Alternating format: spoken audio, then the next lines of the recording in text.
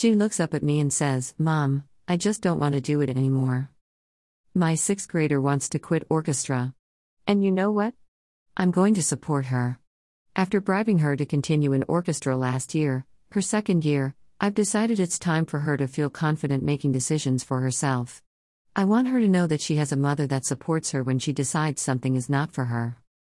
I lost my mother 15 years ago, and in that time what I've missed most, besides the feel of her love, is having her say to me, "Are you sure that's the right decision for you?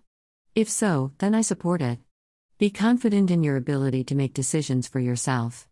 Well, she wouldn't exactly say that, but that's what I would feel from her. And it was great. I want to do the same for my own daughter. In my ever so humble opinion, this is what we all should aspire to as parents. Unfortunately, my daughter had to fight hard for my acceptance of this, and I had to fight even harder with her orchestra teacher for his acceptance. I finally reached the point at which I just said no to more meetings and phone calls about how we could keep her in. Yeah, she's good, I get it. She gets it too. But it's just not part of her journey right now. Maybe it will be again, but not now.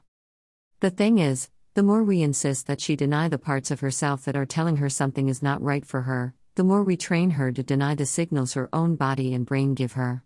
The result of this is that we're training her to give other people what they want ahead of giving herself what she needs. Something I've struggled with for a very, very long time.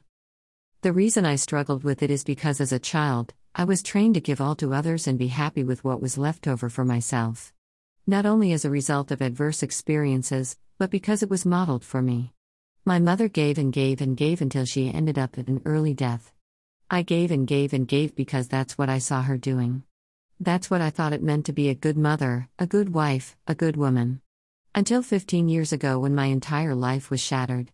This woman literally gave herself to death, even foregoing advanced medical treatment because she didn't want to be a bother to anyone. So 15 years ago, upon the death of my mother, I was forced to reconsider everything I thought about what it meant to be a good woman. Does a good woman really give of herself so much that she digs her own grave? Believe it or not, I was still unsure. For more than a decade I tried to keep her alive by channeling her through my interactions with my husband, stepchildren, and children. I thought it was the right thing to do. But my body thought differently. Over those years, my neck got tighter and tighter, my shoulders got closer to my ears, my back worked itself into an untenable shape, and the pain became unbearable. Then the pandemic hit. My children became more needy not only emotionally because of the shared trauma we were all going through, but also intellectually because I was supposed to play a greater part in their now at-home schooling, and physically because who the heck was gonna do the work of making sure they were fed? My body said no, just no, no way. And I finally listened. At that point I realized my mother had given me another gift. Although she modeled the all-giving sacred mother that was expected of her by society, her job, an elementary school teacher, and her marriage, she gave me a different message. Her message to me was, "You don't have to do this." In our interactions as I became an adult, she encouraged me to take a different path. My own path. Which I did. With her support. It was almost like she was trying to construct a bridge between the generations. From hers to the one that would come after mine. Like I was that bridge. And I felt strong as that bridge. Until she died. Until the bridge supports collapsed. I had to rebuild that bridge. It was difficult and it took time because I was broken. I was also caring for those around me. But I realized I didn't have to rebuild from scratch. I had the structural support within me. And, instead of channeling her selflessness, I am now channeling her strength. I'm doing my best to stand strong on the shaky foundation I have given myself. I'm doing my best to be that bridge that reaches from my mother to my daughter.